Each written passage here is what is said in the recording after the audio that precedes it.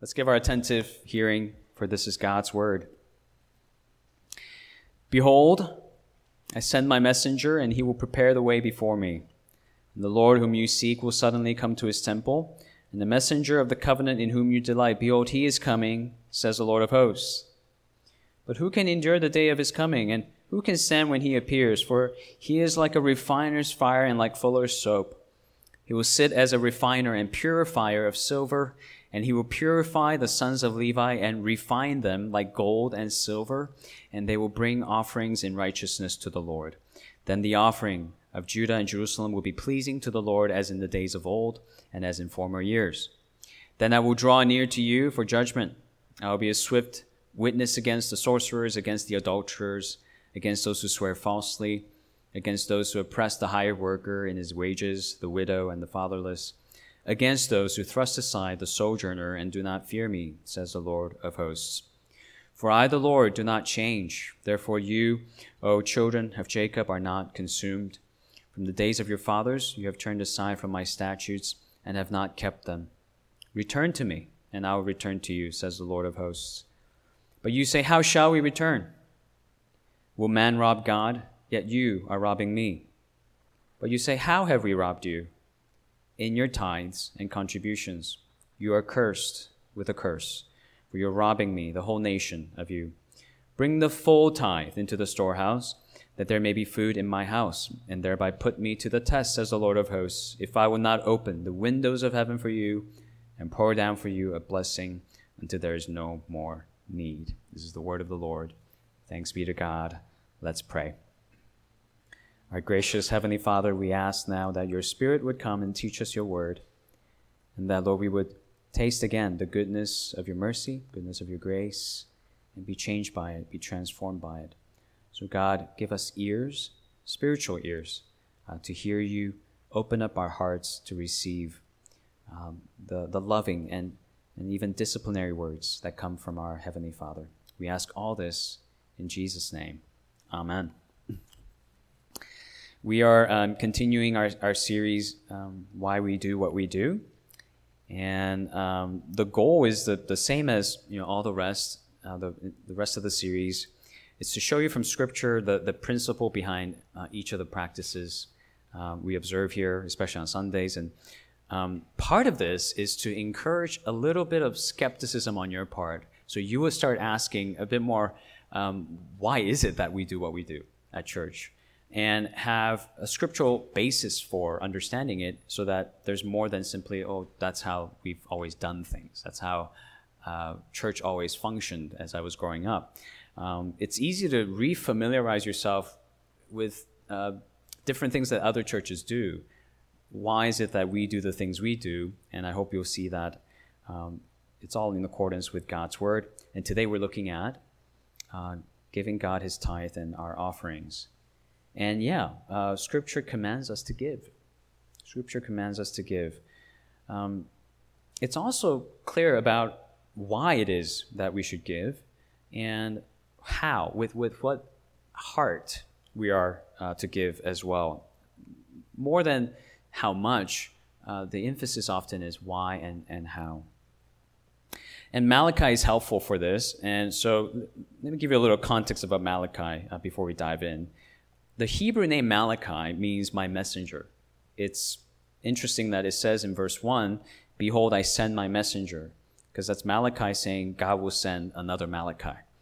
And we'll get to what's meant by that later on. But most scholars date Malachi around middle of the 5th century BC, and that's supported by various passages in Malachi that imply the reconstruction of the temple had taken place, which was also around 500 BC. So what's the significance of that?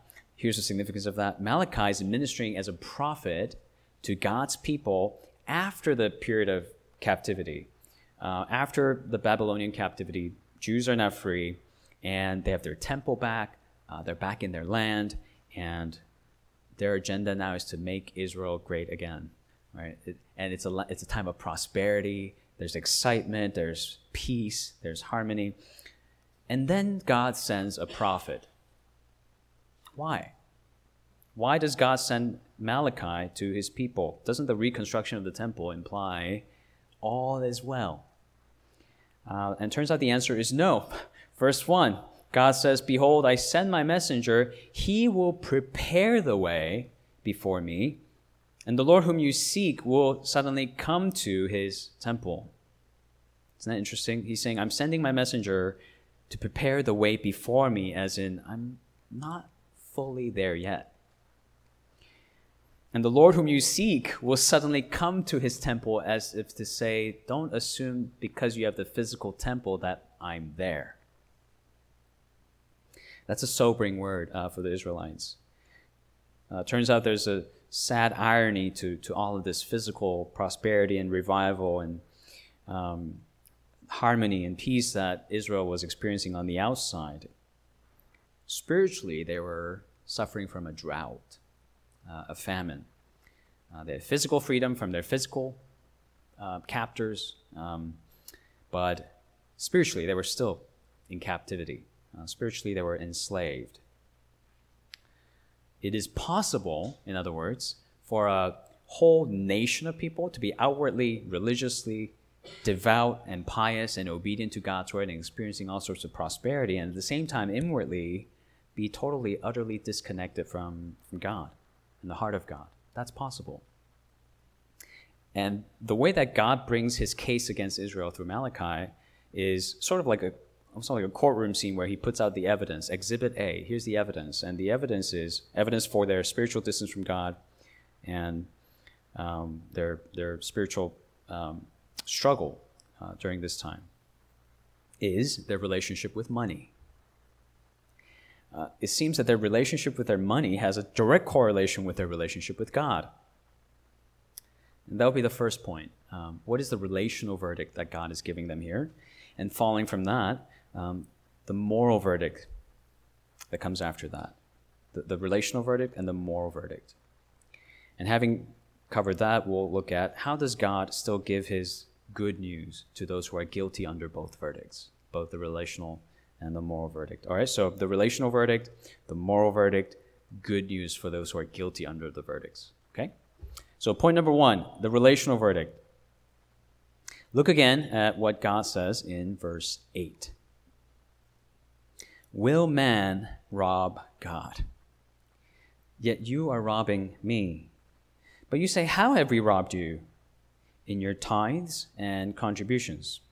Okay, what were tithes and contributions? The practice of giving a tenth of one's harvest, possessions, first fruits, it was an ancient biblical practice. It goes back to Abraham when he gave a tenth of his spoil to Melchizedek in Genesis 14. When Jacob made his vow to God at Bethel in Genesis 28, saying, I will give you a tenth of all that I have. Later on, it's decreed in the law, Leviticus 27, God's people are to give a tenth of all they produce, set it aside as holy to the Lord.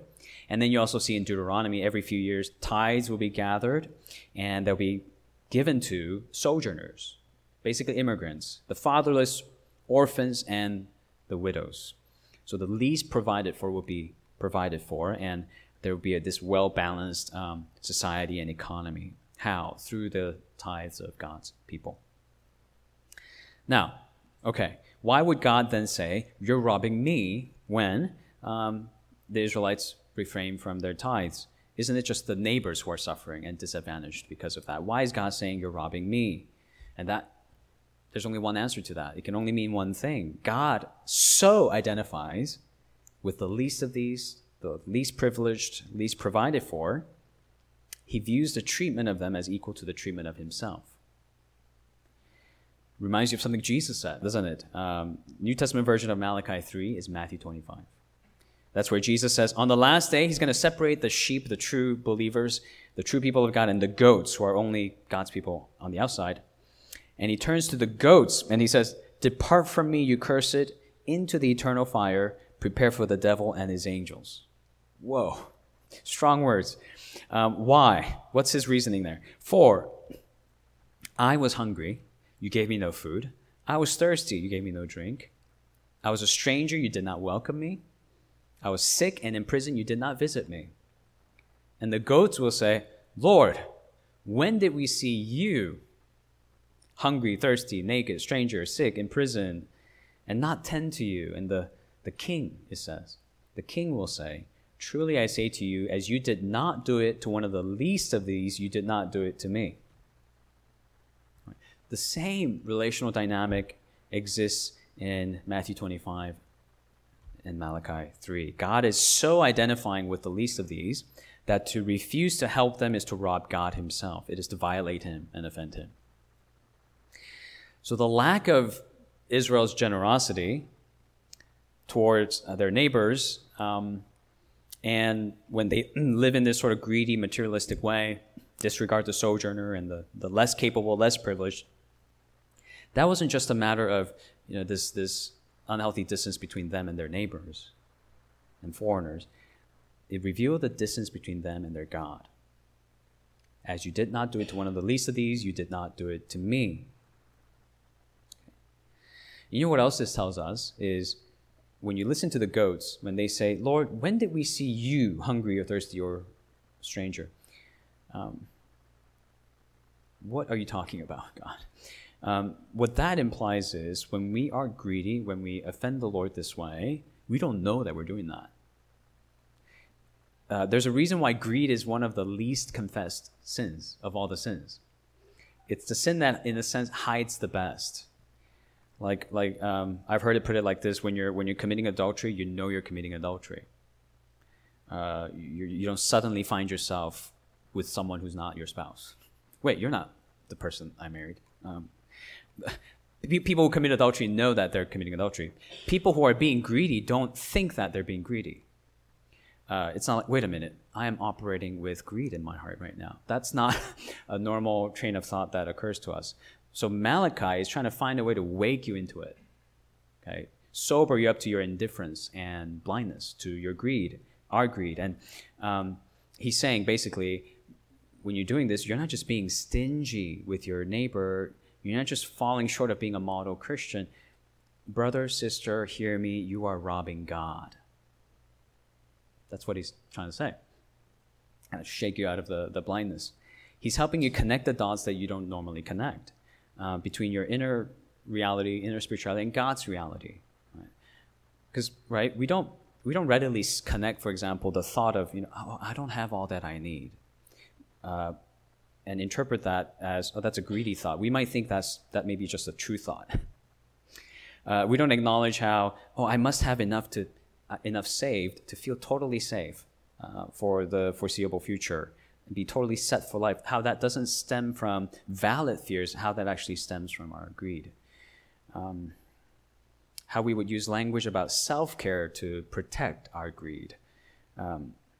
Adding to that confusion is how greed gets tangled up with other spiritual problems that we often struggle with. Sometimes our love of money is really a love of pleasure, and we need to spend money on things to keep us living a pleasurable life. Sometimes our love of money is a love of aestheticism, to prop up an image of ourselves so that people would approve of how we look before others. So it's not so much that you love money, but you love what money can do for you. It can create an image that you're proud of. In Matthew 6, it's interesting because right after Jesus teaches about being a lover of money and a slave to money, he then says, don't be anxious. Immediately after that. Don't worry about what you will eat or what you will wear. And instead, consider the birds and the lilies.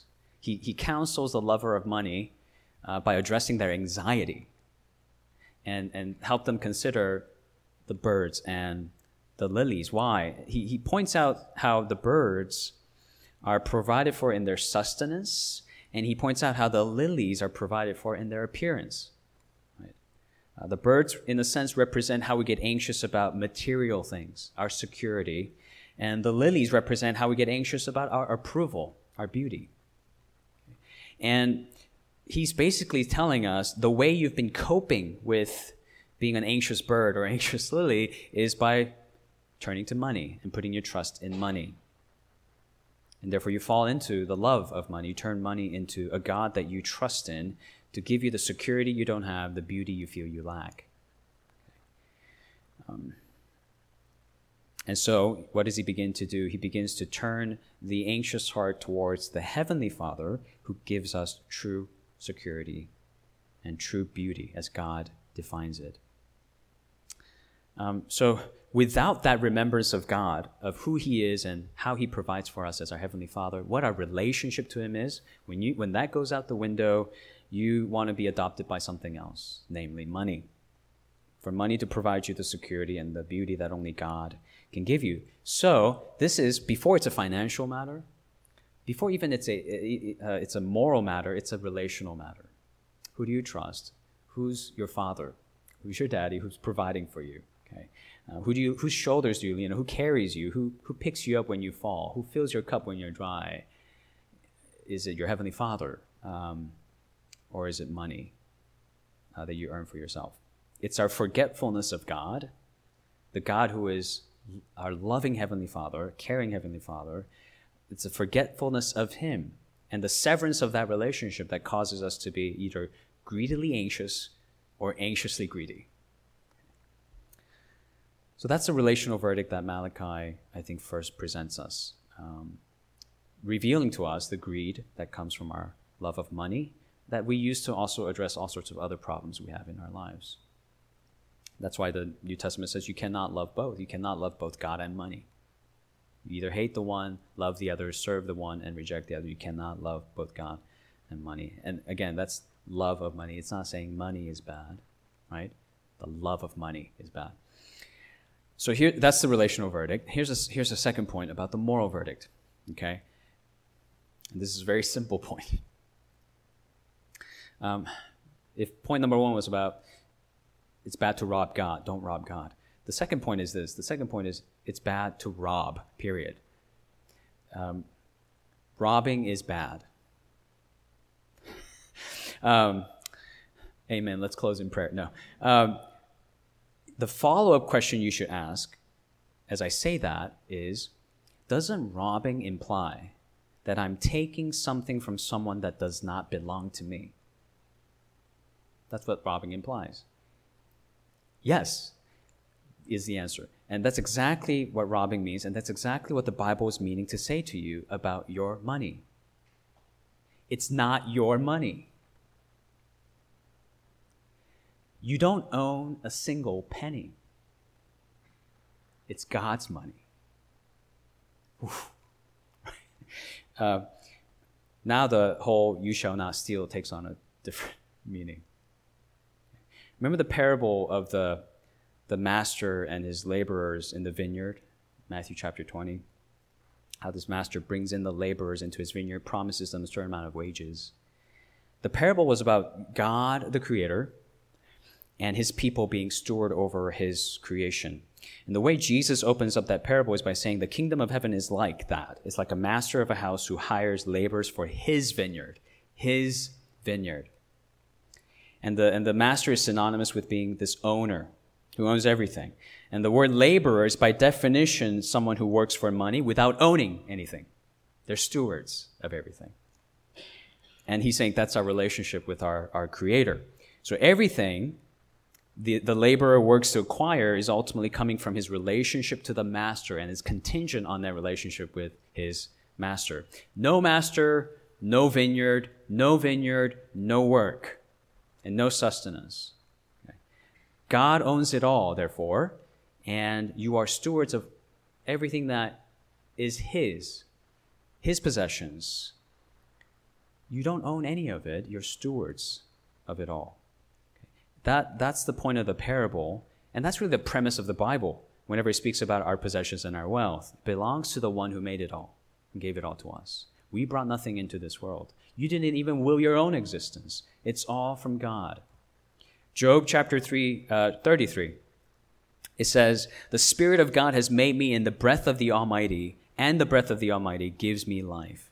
The breath of the Almighty gives me life. Every breath we breathe into our lungs, even in this moment, we owe God for every single one of them. Has every breath we've been breathing, have those breaths been breathed for his glory? How is your breathing? Is it holy? Is it consecrated to the Lord? Every ounce of life, every ounce of health he gives us that we enjoy are his gifts for us to steward for his purposes, for his kingdom. Is that how we have been breathing? and living. We're laborers in his vineyard. We don't own a thing. It's all his, and we'll all return to him. But have we been pretending that these are ours? It's my body. It's my money. It's my work. It's my house. It's my car. It's my clothes. It's my life. And therefore I will do with it what I will. And when God says, give it all to me, it feels like a big ask, Lord, because it's mine. You and I are thieves. We're robbers of God. We defraud the Creator who made us for his glory, and we take all of his resources to glory in ourselves. That's the moral verdict. And Malachi, therefore, is our prophet. He's telling us that this deeply rooted false assumption that we are our own masters, owners of our own possessions, right? It's not just, the problem is not stinginess. The problem is wickedness. It's immoral. You're not just setting a not as ideal an example. No, it is an example of evil. The problem is not stinginess, it's wickedness. We have a moral verdict on our hands because we've been stealing from God. We've been robbing him. Now, the elephant in the room here may be that, okay, these are Old Testament texts. Do we in the New Testament, as the believers of Christ living under the new covenant, must we also obey the command to tithe? Answer is kind of, okay, but not in the way that you think. Here's what I mean. In Luke chapter 11, Jesus says to the Pharisees, "Woe to you because you tithe, and yet you neglect justice and love of God, and you neglect the care for other people." Meaning, he's communicating to the Pharisees, you're basically giving 1/10 of your income and then checking out. And 90% of the rest of your life, rest of your resources, you're keeping for yourself. And he's condemning that.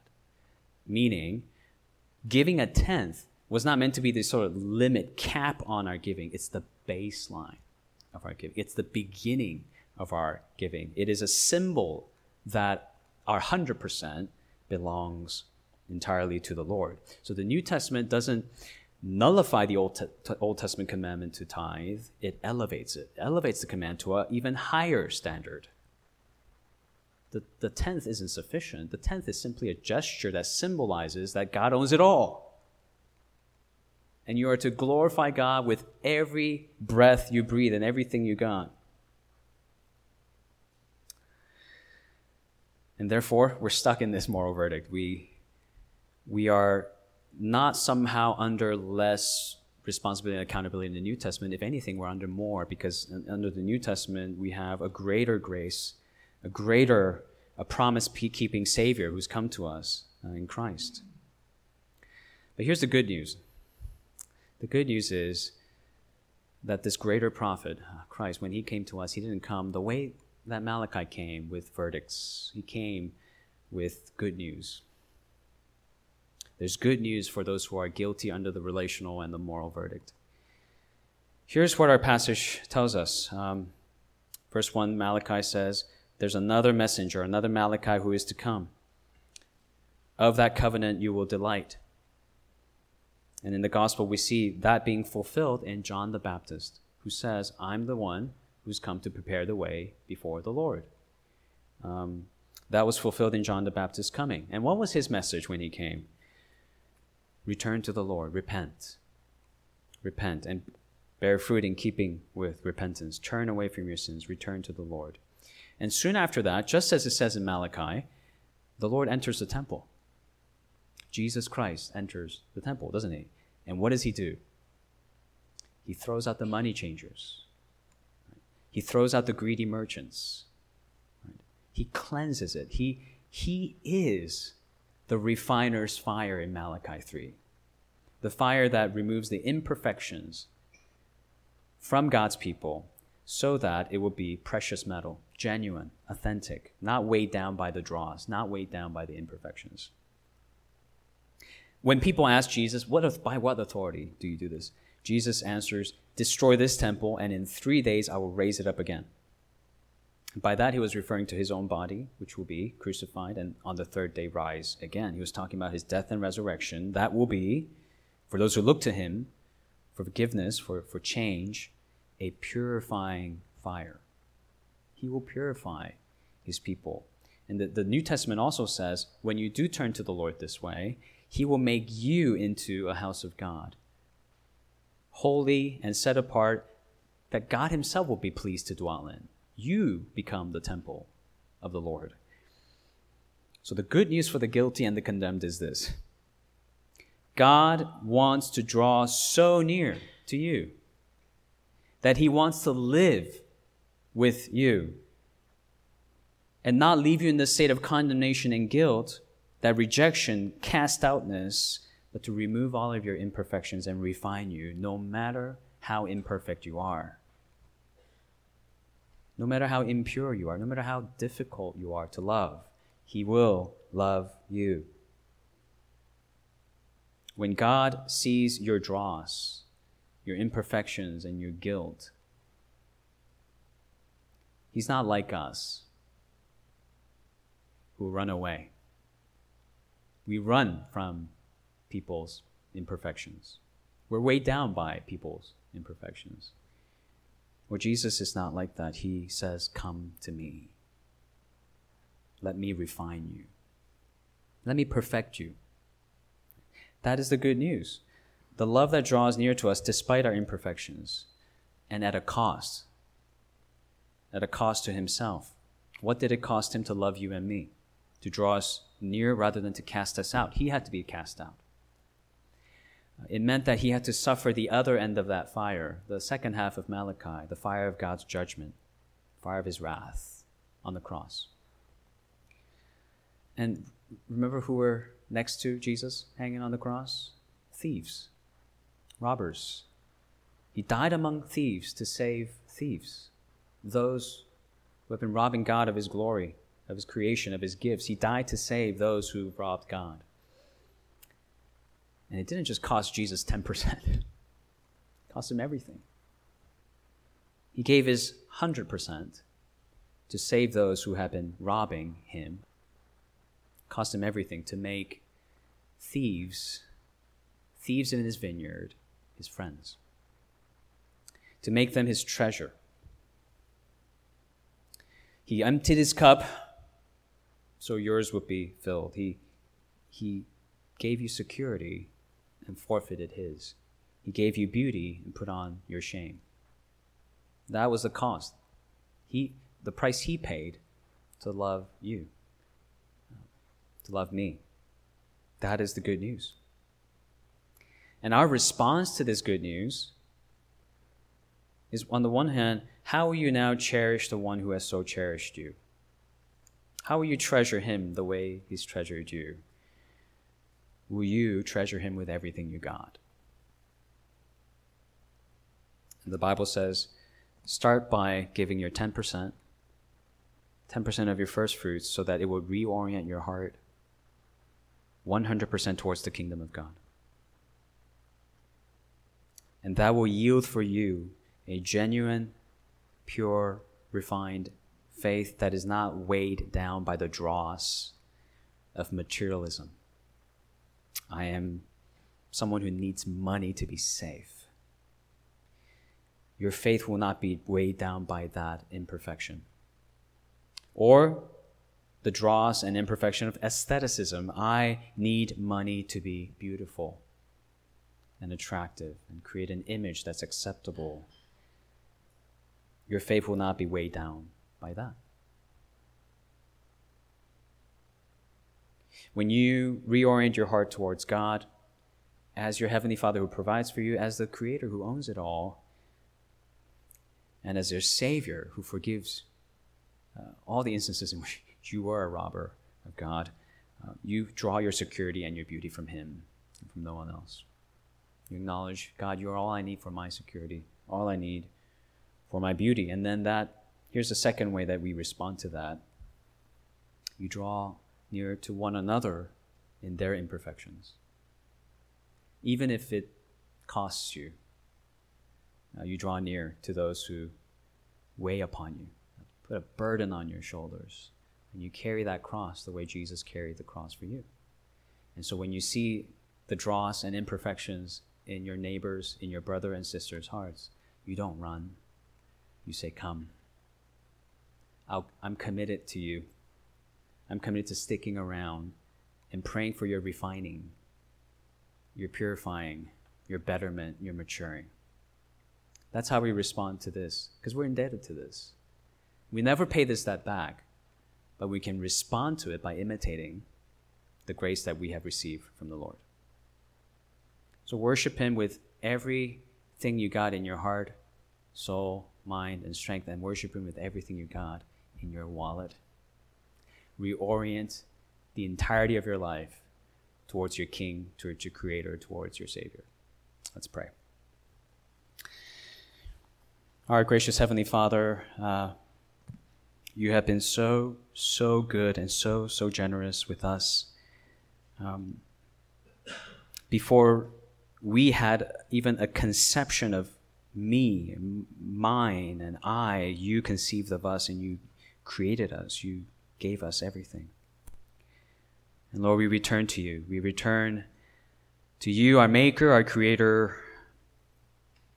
Acknowledge you as our Master, the Master of our vineyard. And we also turn to you, our Savior, to be forgiven and cleansed and refined of our idols, our worship and love of money, our trust in money that often was greater than our trust in you.